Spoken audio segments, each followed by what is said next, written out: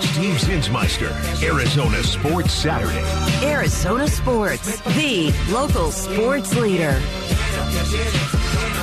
Hour number 2 in this edition of Arizona Sports Saturday, live from the Ak-Chin Community Studios. Mitch Veraldez, Steve Zinsmeister, Trevor Henry behind the glass. We got hit with breaking news before the show started. Thankfully, it had no massive impact on what we were planning to do today, which is always nice. But with NBA free agency starting yesterday, you have to imagine that something massive was going to shake the basketball world. Last year, of course, was the Kevin Durant requesting a trade out of Brooklyn, eventually found his way to Phoenix. This year, Steve, Damian Lillard reportedly has requested out of Portland. Yeah, so a couple of teams have been named as options. We all know that Miami is one that's going to get talked about a lot. They just went to the finals. They were in the mix for Bradley Beal, reportedly. That didn't end up working out for obvious reasons. And then now Damian Lillard is available. So Miami would, I think, would probably be the leader in the clubhouse. Mm-hmm. I like to imagine that he's probably asked them specifically to send him to Miami. We'll see if they end up doing that. Do they want to do what's in the best interest of the player, or do they want to do what's in the best interest of the organization? And those might be two different things. I want to put it out there that I think the one exception of superstar player asking out is Kawhi Leonard. He probably had a list of places he wanted to go, and in San Antonio instead said, nope, we're going to send you to Toronto because they can give us a really good package back. That was DeMar DeRozan, right? DeMar DeRozan, Jakob Poeltl. Like, they got a really decent package back. They had to give up Kawhi Leonard, and that led to Toronto winning the title. Yeah, it did. So I guess it worked out. Yeah. But I don't think that any other of these superstars asking out kind of thing is going to lead down that similar path. The bridge between Kawhi Leonard's party and the San Antonio Spurs party, that thing burst into flames almost instantly. Dame has been the face of this Portland Trailblazers franchise for a decade plus, right? I would be shocked if this organization is going to do him dirty, per se.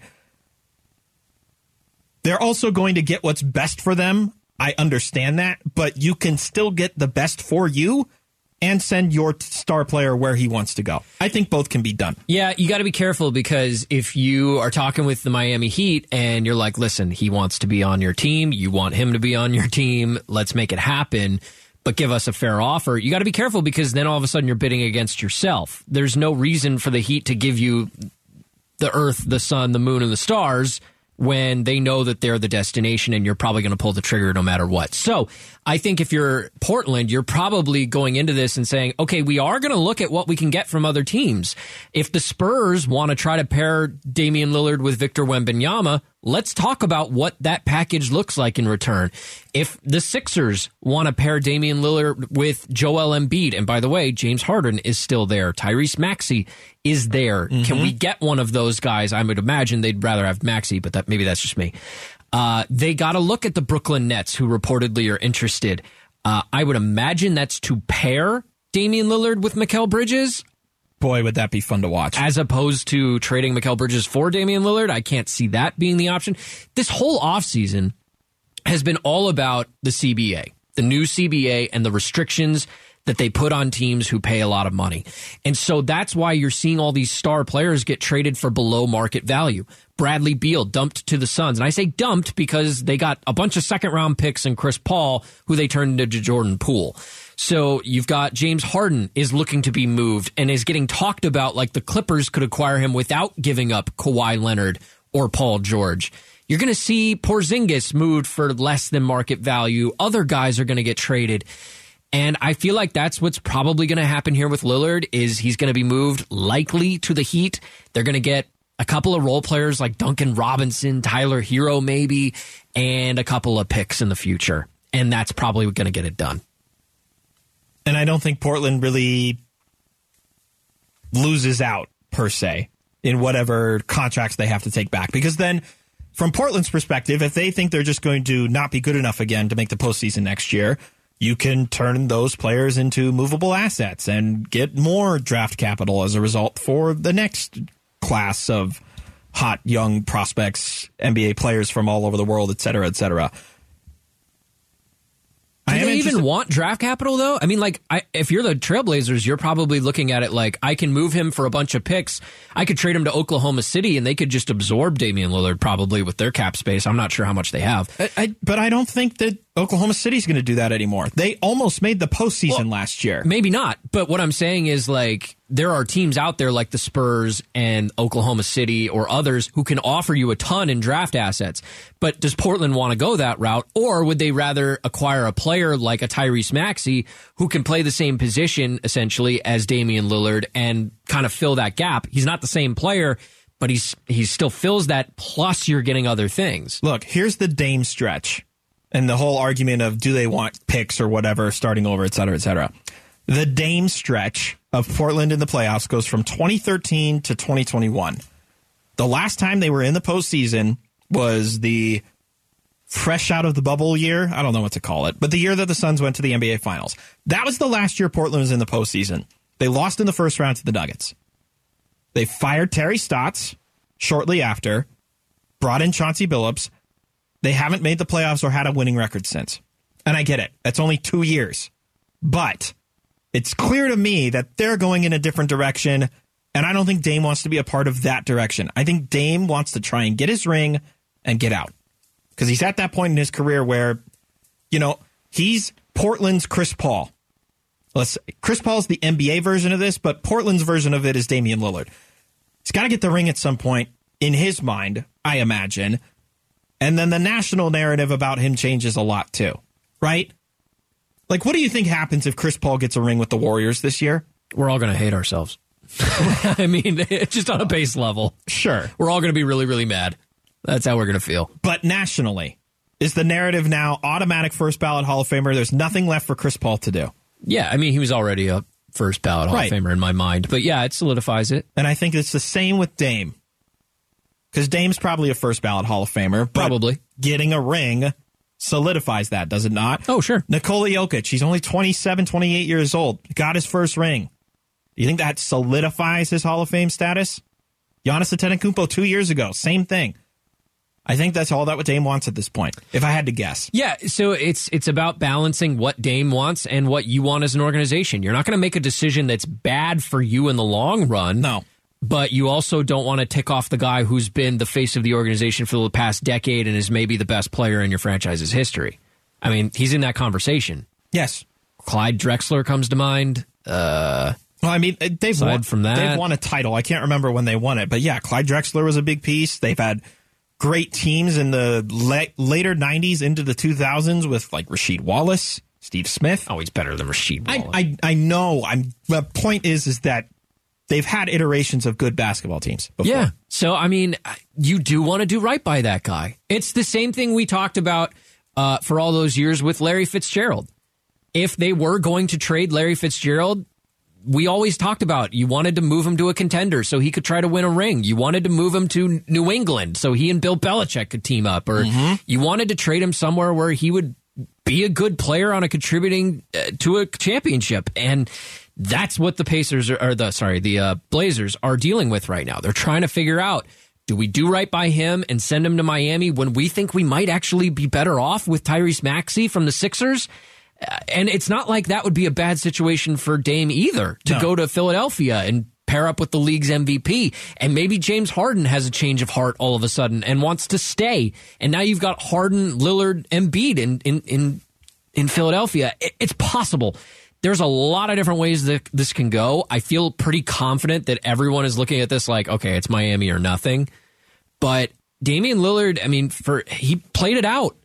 He did what LeBron did. He waited and waited and waited, and they just kept giving him pieces that weren't adequate. And now he's like, I'm not waiting anymore. I mean, LeBron bailed sooner than Dame did. 7 years.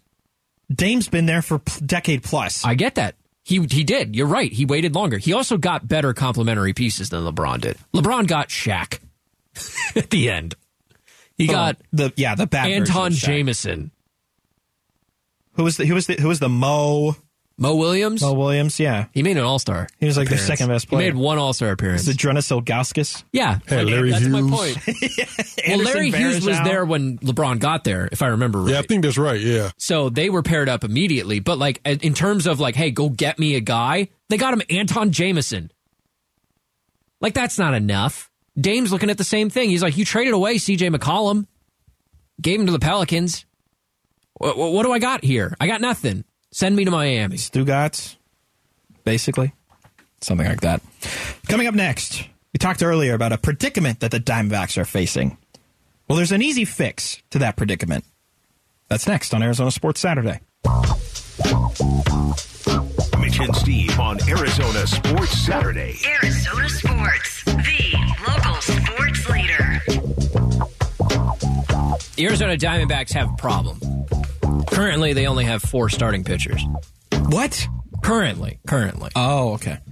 Merrill Kelly is injured, blood clot in the leg, hoping that doesn't keep him out too long. I read that he was on the field, I believe, yesterday, doing some stretch. Like, Suppose that's good news. it was a good catch by the medical team, but it's not going to be as detrimental, I guess was the phrasing. That's a guy who could be an all-star this season, the way that he's pitched. And Zach Gallen deserves all the headlines, and he usually gets them over Merrill Kelly. But Merrill Kelly's been just as good in a lot of ways. It's been awesome. So you're hoping to get that guy back sooner rather than later. But what it leaves you with is Gallen and then Tommy Henry, who's impressed me lately. I think that that's certainly a guy who sticks for a while. Ryan Nelson, who's struggled mightily throughout the course of this season, but then has had a couple of good outings. Zach Davies had one really good outing last time out against the Rays, but before that was maybe pitching for his job.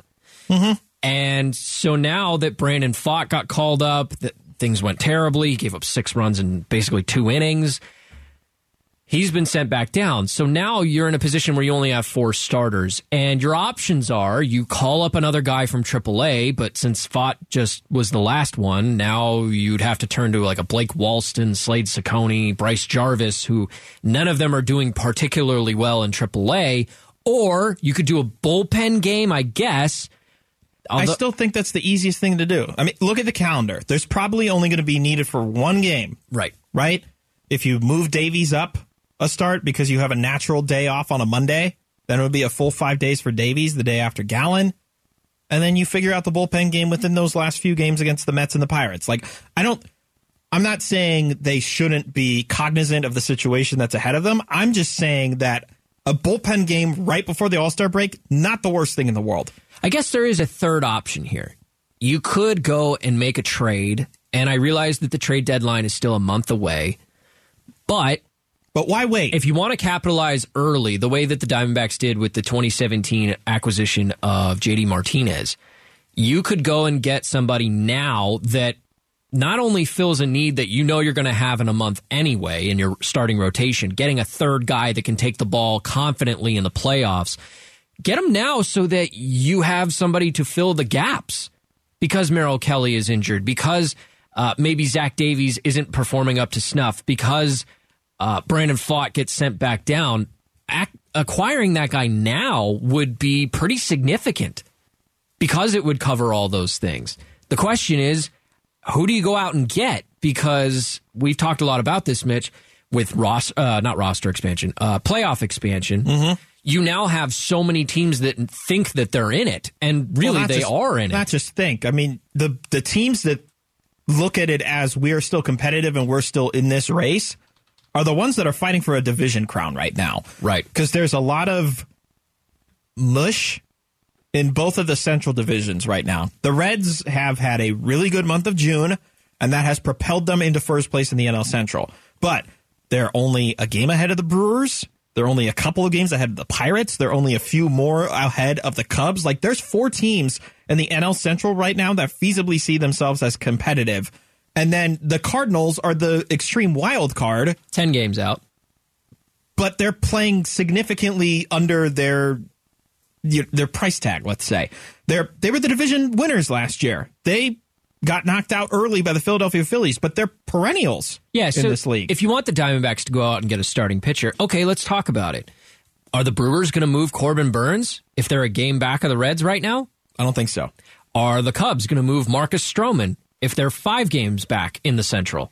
And even less in a wild card race. I don't know what Mr. Ricketts is up to in his free time, but yeah, anyway. Let's talk Guardians. Are they going to move Shane Bieber if they're only 1 game back in the AL Central behind the Twins? A really, really cruddy AL Central. Even the Tigers, I know the position that they're in organizationally, Eduardo Rodriguez would be a nice addition. He would be awesome for this. They're only 5 games back in their own division. Yeah. The White Sox, I could envision Lance Lynn. I could envision Dylan Cease. I could envision a couple of their guys, Lucas Giolito maybe, getting moved. They're only 5.5 back. So there's so many organizations that are still in it that I don't know that they're willing to sell a month early. They'd rather find out 3 weeks from now or a month from now, okay, where are we at as we approach the trade deadline? And if we feel we're out of it, now we'll pull the trigger. It's hard to make a trade this early. Mike Hazen essentially echoed what you just said with Wolf and Luke earlier this week. The landscape isn't great right now to buy. The central divisions are so tightly packed that the teams that are even staring in 4th place are within shouting distance of the division title. And that, if you can win a division, forget about the wild card. If you have access to the division, you don't need to worry about anything else. And you play your divisional opponents the most, so it's the most head-to-heads you're going to get. So if you're standing there only a few games out of your division, even if you're in 4th place, you're not going to sell, or at least you're not going to sell in a way that, there's going to be a wide access to other teams' players. So it's a pretty thin buyer's market right now. Now, I want to throw a wild card option out there, and I do mean wild card option because they're not going to do any selling right now, but if they keep going at the pace they're going, they might have to consider it. The New York Mets are 36-46. In a basically lost division, the Atlanta Braves are running. And I mean literally running at full speed away with the AL East right now. Mets are 18.5 back. 18.5 from the division. Yeah. And they're pretty far out of the wild card race, too, because you've got a very competitive NL West, as we know, with the Diamondbacks in first. The Giants are 10 games above 500. The Dodgers are literally a half game behind them. So a wild card is very much out of the picture right now for the Mets. And they've got some expensive contracts that they might be willing to move, some short-term ones, maybe even a reunion, perhaps, for Arizona. Would you say no to a Max Scherzer trade? Wow, that's interesting. I hadn't really thought too much about him because we all just assumed Steve Cohen was so crazy about competing this year that he wouldn't sell off pieces. Look, he's been crazy about competing every year. Look at the money he spent. Yeah. I have the numbers here for you. Okay. He's due, for full season, so they'd probably be prorated, $43 million this year. Yeah, that's a lot. Now, let's assume if you trade for him, you're only paying half that, right? There's 2 issues. Or 2 potential snags, I should say. He has a full no-trade clause. So he would want to come here. He would have to want to come here. Correct. Okay. Number 2. That's a big snag. Number 2. He has a player option next year. Bigger snag. This is the huge snag. Because he has a player option for $43.3 million next year. So it could go one of 2 ways. It could go, I think I can get another big money deal in free agency, so I'm going to say no, and I don't want to be on the Diamondbacks. Or it really bleeps the Diamondbacks, per se, because now you have another really expensive pitcher who's almost going to be 40. Listen, as much as I love narrative. I love a good story. And bringing back Max Scherzer, it would be a full circle thing. It would be really cool to see him back in a Diamondbacks uniform where it never really got to be realized the way that we hoped it would. Literally. That would be really cool. Not going to happen. And if I'm Mike Hazen and the Diamondbacks, I don't want it to happen because of the money. Are you really going to risk him coming back on a $43 million deal next season, a player option, where your current payroll is not much more than 100, I don't think. It's like 100 and 110, somewhere in that range, and you're going to essentially add half of that on top for Max Scherzer. I can't imagine Ken Kendrick being okay with that for, let's say that's 43, and then let's say you're paying half of his salary this year. That's over $60 million for a year and a half of a 39-year-old Max Scherzer. But it is Max Scherzer. But it's not. It's not 5 years ago, Max Scherzer. But you know what? This is just not. This also isn't Madison Bumgarner. This is Max bleeping Scherzer, who has been a perennial all-star into his late 30s and is like the next version of Roger Clemens, basically. pitching into his 40s, right? Like between him and Justin Verlander, Verlander's had a down year, but there's like no signs of slowing from them. Yeah, but I think that the lesson you should have learned from Madison Bumgarner is that you paid for the guy he was, not the guy he will be for you. And none of us have a crystal ball. We can't see into the future and know, is Madison Bumgarner going to be good or is he going to fall off? And he clearly fell off. But Max Scherzer is 38 years old. He's not getting better. His ERA is 3.87. That's pretty good, but it's not Max Scherzer you're talking about. His whip is 1.20. That's 30 points higher than the year before. It's not bad. It's just trending the wrong direction. If you're talking about paying for Max Scherzer, the guy who wins Cy Youngs all the time, I agree with you, but I'm not in the business of paying guys to be what they once were. I'm in the business of paying guys to be what they're going to be realistically for us. Here's an idea I'll pitch you right before we go to break. Okay. And I wrote about this at ArizonaSports.com. You can check it out. It's on the Ain't No Fang podcast. If you want to talk about a reunion with a starting pitcher for the Diamondbacks, the right reunion for them is Zach Greinke. He's playing on one of probably 4 teams around Major League Baseball that for sure will be sellers. You know how I know that? They've already gave away Aroldis Chapman. So Zach Greinke, I think, went to the Royals to have this full circle career moment, right? To fade to black, to retire with the team he started with in Kansas City. Yep. But what if he looks at the Arizona Diamondbacks and says, that actually makes sense to me. I can go somewhere that I'm comfortable, somewhere my family has already been. I'm familiar with the front office. I'm familiar with the coaching staff. I even have a connection to Brent Strom from Houston. And I can go back. And the expectations, the reason that Zach Greinke makes more sense for the Diamondbacks now than he even did when he signed his mega deal in 2015 is because the expectations are not heaped on him. We don't need him to be an ace. We need him to come be our 4th or 5th starter at the back end of the rotation. Zach Greinke has made at least 26 starts every year since 2008, except for the COVID year. He is as solid as they come, and I don't need him to come here and be an ace and win every single game he pitches like the expectations you might have for Scherzer. I need him to come and be a guy that I feel comfortable giving the ball to in Game 3 or Game 4 of a playoff series. And I think you can get him relatively cheap because he's at the end of his career, his numbers are okay, and he's pitching for the Kansas City Royals.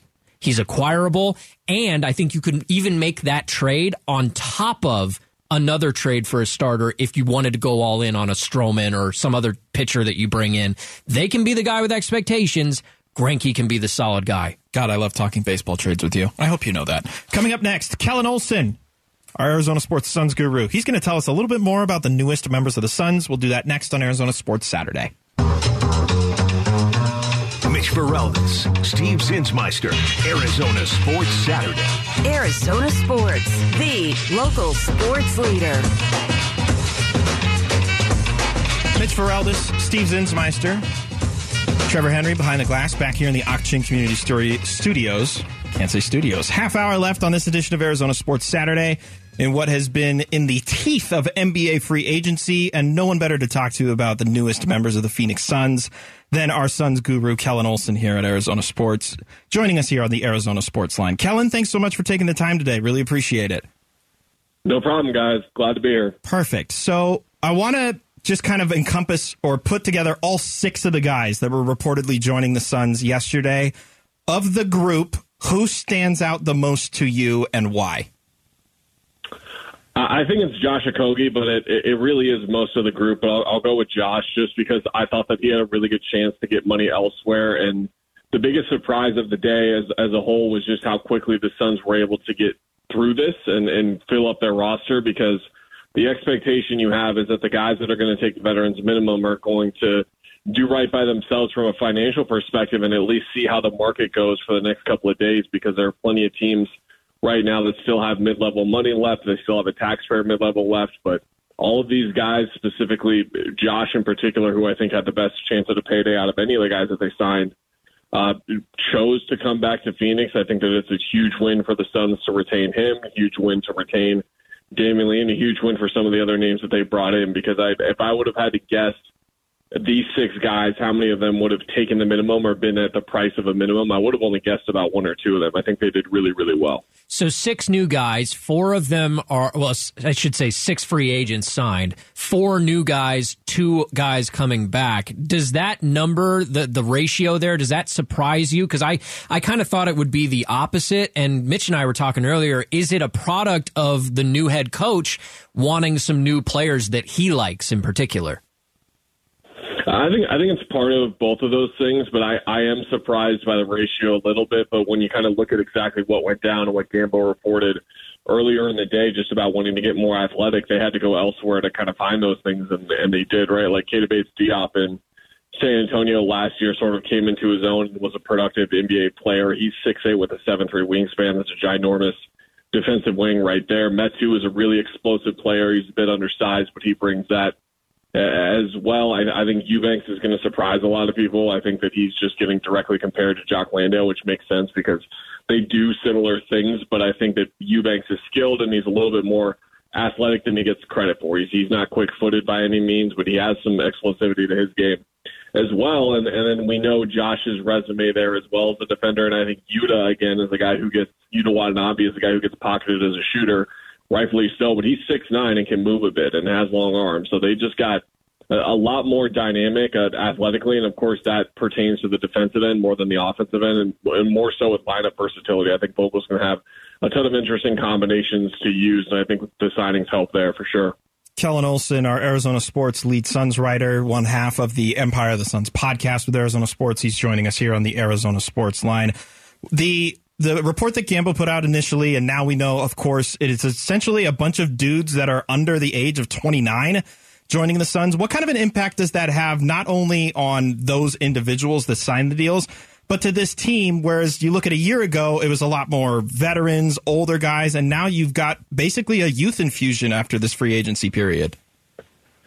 Yeah, to an extent. I just think it speaks more to where they had to look for value, because a lot of the veterans that we were talking about on the minimum or potentially on the minimum are guys that have been really established. And I think that the biggest theme that I see with their free agent signings is that the 4 newcomers are all young guys who are relatively unproven, but they're coming off of their best seasons. Eubanks has had a stretch in Portland for a while now, but he had a consistent role in Portland, and was most of the time it just seemed like generally, and some of this had to do with Yusuf Nurkic's play as well, but was their best big for most of the year. Metu found somewhat of a consistent role. The fact that he wasn't able to beat out a guy like Alex Len, he was able to beat out Rashawn Holmes, but never locked down that backup big spot.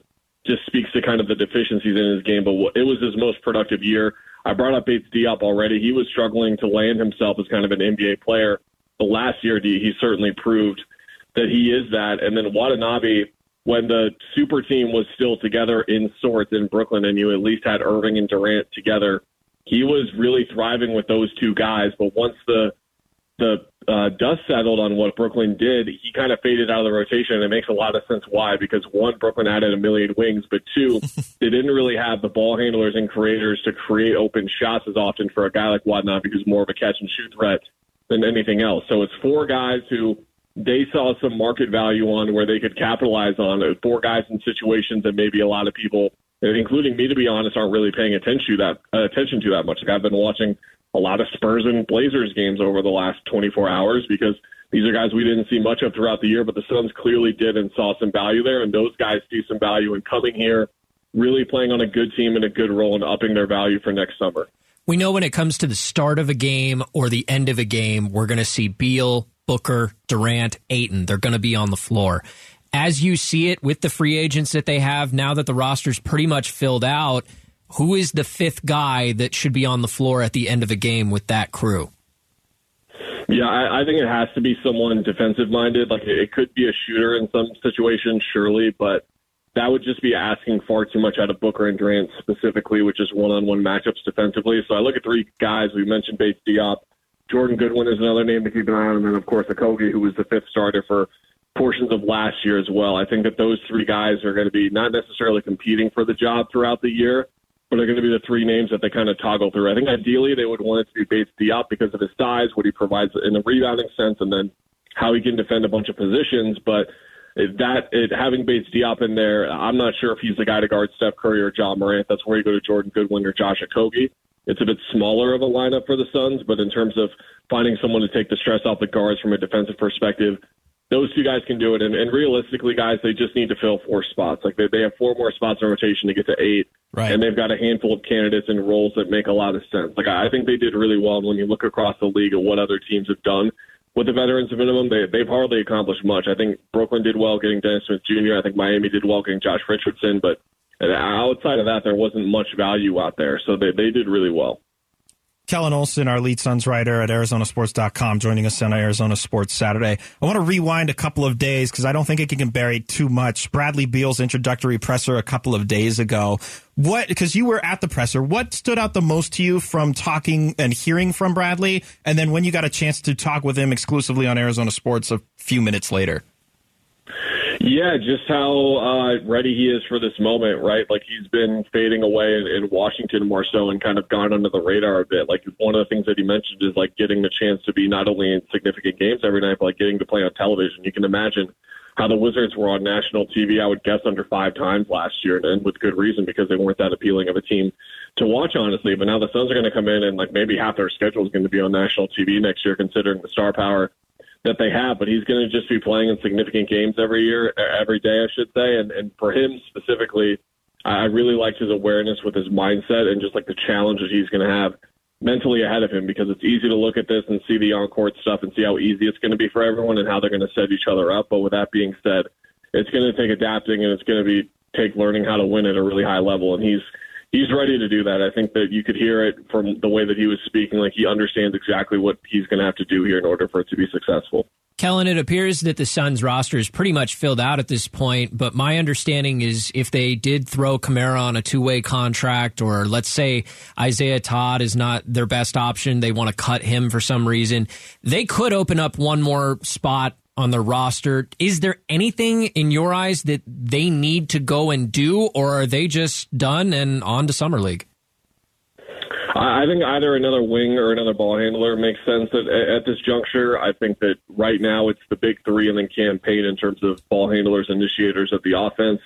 We talked about Eric Gordon. He's still out there. Maybe he's a possible name that could go for the minimum. Not exactly sure what his market is. Again, like a development that hasn't occurred yet over the first nearly 24 hours here has been at the MLE $12 million or so, and then the taxpayer mid-level around 4.5, 5 hasn't been used a ton, so there's still quite a bit of money out there in that kind of range. But another wing would help. I think that someone in Bates Diop's mold, who is more of a defensive guy, that's where Torrey Craig immediately comes to mind. I think that's one of the last few dominoes here we're waiting for, is to see if Torrey Craig and Bismack Biyombo wind up signing elsewhere, because the Suns do own the bird rights on those two. And it just does seem like, with the way that the roster is shaping up right now, that Kamara seems like he's going to be on a 2-way, but we'll see, of course. I just think that, again, the balance that they've done, it is certainly not star-studded names, don't get me wrong. It's a couple of guys that aren't as recognizable, but Suns fans are going to get to know these guys very quickly and see that they can play. All right, really quickly, I just want to throw a fun D-backs question at you, because I know you've been watching the team and I know you're excited about what they're doing this year. How many All-Stars do you think are going to join Corbin Carroll tomorrow? Oh man, that's tomorrow, right? Shoot, yeah. I was so wrapped up on it, but then all it took was like 47 million notifications from NBA free agency to throw me off the scent of that again. Okay, Gallen is 2. Yep. Marte is 3. Yep. Do we think Merrill gets in, guys? He might get in, but is he going to be back from injury in time? I think Merrill will get it and then may have to be injury replaced. I don't know, but I think he gets it. I have to believe that Christian Walker is going to get in. He's been so good this year. It's just a loaded position for him. That's the problem. And so I'll hedge my bets and say, just based on more positional scarcity, I'm going to go Geraldo Perdomo. He's had an awesome year. Not a lot of guys at shortstop are putting up numbers this year. That's something Mitch and I have talked about around the office for the last month or so, really, that he's got a really good shot. So I'll go 4, and maybe Lourdes is 5, but I think one of Perdomo, Walker, for sure, and then those other 3 that we mentioned. I like this. Kellen's very optimistic about this Diamondbacks team. Thanks so much. We know you're busy paying attention to NBA free agency, and I guess now the All-Star Reserve show tomorrow. Thanks so much. I'm going to a movie in a couple of hours, man. Like their roster's basically done. I'm gonna relax, man. You've earned it. Enjoy Kellen. that relaxation. All right. Thanks, guys. See ya. Thanks, Kel. Kellen Olson, our lead Suns writer, our Suns guru. He does the Empire of the Suns podcast with Kevin Zimmerman. and he loves the Diamondbacks baseball team. Kellen and I did 4 hours yesterday together on Wolf and Luke leading up to NBA free agency, and I kept telling listeners, hey, don't hold your breath for any Suns deals today. Don't expect them to do anything big, because all the guys they want, they're going to want to go out and look for more money. Yeah, I couldn't have been more wrong. I got news for all of you. I could not have messed that up anymore. It's okay to breathe now. I'll say that much. Why do we put me behind a mic? Speaking of that Phoenix Suns team, and we just talked with Kellen Olson about it, they filled out the roster. So who did they get? That's next on Arizona Sports Saturday. Mitch and Steve on Arizona Sports Saturday. Arizona Sports, the local sports leader. We just got done talking with our Phoenix Suns insider, Kellen Olson, about how the Suns went about day one of free agency. Should we still call it day one, or should we just call it free agency day? Because the Suns did literally everything that they had to do free in agency day one. Hour? Yeah. Hour Within and an hour and a half, they had made 6 different moves. We referenced an Eddie Johnson tweet where he said, essentially, Rome wasn't built in a day, but the Suns built a bench in 90 minutes. Yeah, it's true. So let's run through it, because they did kind of the opposite of what I anticipated they were going to do. I thought that a lot of the guys they wanted to get on minimum contracts would go out and look for more money elsewhere. Yeah. And then maybe have to come back to the table with the Suns and say, okay, I'm ready to talk role rather than money. Tail between their legs kind of move where it's like, I didn't get what I wanted. Can I come here, please? James Jones and the Suns must have gone to some of these guys early and said, here's the role we're offering you on the veterans minimum. Take it or leave it. I'm not going to negotiate this. We're not going to talk about this long term. You either sign it on day one or you don't. See, I think that's probably what happened. I think that's part of it, but at the same time, what? He didn't do a little salesman speech of like, hey, look who you get to play with. Oh, of course you have to fluff it up a little bit. Look where you get to live. Yeah. Look what you can afford with the money that you have. Don't get me wrong. Just because they do that as a tactic doesn't mean that these players didn't want to come here. Sure. I'm not saying that he had to, burst their bubble to get them to take the minimum. I think that a lot of these guys clearly wanted in on that opportunity. And I think a lot of these guys, realistically, they weren't going to get more than the minimum. Sure. Except Josh Okogie. I think to Kellen's point, he made a great point about Josh that he really had a chance to make some money this offseason. He kind of did the prove it thing last year. Yeah. With a team that we all thought would be contending. Mm-hmm. So let's go through it real quick and what happened yesterday. Let's start with the guys they bring back. Josh Okogie, you talk about. He's certainly a guy that I thought was important to bring back because he's a defense-first guy. And when you have Bradley Beal, Devin Booker, and Kevin Durant, no offense to anybody else, but you don't really need offense around those three guys. They're going to handle the ball the majority of the time. They're going to take the majority of the shots. Mm-hmm. So Josh Okogie plays a great role defensively. And then Damian Lee, they bring back, who's a great shooter and a guy that they got a good taste for last year. And he can be essentially that role that he filled last year, plus maybe some of the minutes that Landry Shamet was getting. Do you think the Landale qualifying offer poll is kind of weird? So it was reported right around the time free agency started that they pulled their qualifying offer. I think we see why. They signed 3 bigs, basically. Bingo. I think that they looked at Drew Eubanks and said that's a rim protector and maybe a bit of a rim runner that we can get that we like a little bit better from a basketball fit. Who knows? Maybe they were at the table with both Landale and Eubanks and Metu, and they said, you know what? If we get 2 of these 3 guys, we're set. And then when they finally got the okay from Eubanks and his agent, or maybe Metu, they decided not to restrict the one that they could have kept for probably less money? Yeah. I don't know. That's true. They must like the basketball fit a little bit better. Look, I'm not saying like, oh my gosh, I'm upset they didn't bring back Jock Landale, but I'm a little confused about the turn of events that led to it, right? Because I'm not saying like, oh, we should now care about where Jock Landale goes, but now where does Jock Landale go? It doesn't matter to me. What is his future? Yeah, it doesn't matter to me. I wish him all the best, and it's kind of weird. I hope he finds a good role, but Jock Landale was not the end all be all for this team. They know what they are. They are Bradley Beal. They are Kevin Durant. They are Devin Booker. On some level, they are DeAndre Ayton, and then there are a bunch of vet minimum guys, and that doesn't mean they can't play key roles. One of them is going to have to be a starter. Look, 3 of these guys can be solid wing scoring options. Sure. Damian Lee, we've already seen it. He was a 40% three-point shooter for the majority of last year. Yuta Watanabe was a 40% three-point shooter for the majority of last season until he, to your point, had his role de-escalated when the Nets had 50 bazillion wings. And Keita Bates-Diop, don't sleep on it. He'll average 2 3-point attempts a game at just under 40%. Yeah. Saying. But none of these guys are going to average 15 to 20. No. You know what I mean? Like, no, you're not getting that out of those. Those are Durant Booker numbers. Let's be real. I remember I did a show with Gambo last season where they were bargain hunting at the buyout market. What can the Suns get in the buyout market? And I remember Gambo said something pretty poignant about, like, let's keep in mind, even if they go and get a Terrence Ross, which they ended up getting, those players, I'm trying to remember Gambo's exact words, but he basically said, there's a reason none of these players are going to play a significant role in a championship winning team. They can play a role, but they're not going to be a 15-a-night kind of guy. Now, did Terrence Ross have some games where he came out and had 30 points? Yeah, and those were fun games. Human Torch was back. And some of these guys are going to be the same way, but there is a reason, you're right, that these guys were available for the minimum. Really quickly, before we go, any of the big money deals across free agency? Anything surprise you? Kyrie going back to Dallas, Fred VanVleet going to Houston. Who was Dallas bidding against? I don't know. Who wanted Kyrie for that amount of money? It didn't make any sense to me. I thought they were looking to move off of Kyrie, not invest in him for the long term. That seems weird. The Lakers did a bunch of restocking. I hate to say it, but I like what the Lakers did. They've added a lot of key pieces. They're still adding. They got Reeves back today. The Lakers are something to watch for. Hey, thanks so much for checking out the show today. For my co-host, Mitch Vareldis. For Trevor Henry behind the glass as well, I'm Steve Zinsmeister. You've been listening to Arizona Sports Saturday here on Arizona Sports, the local sports leader.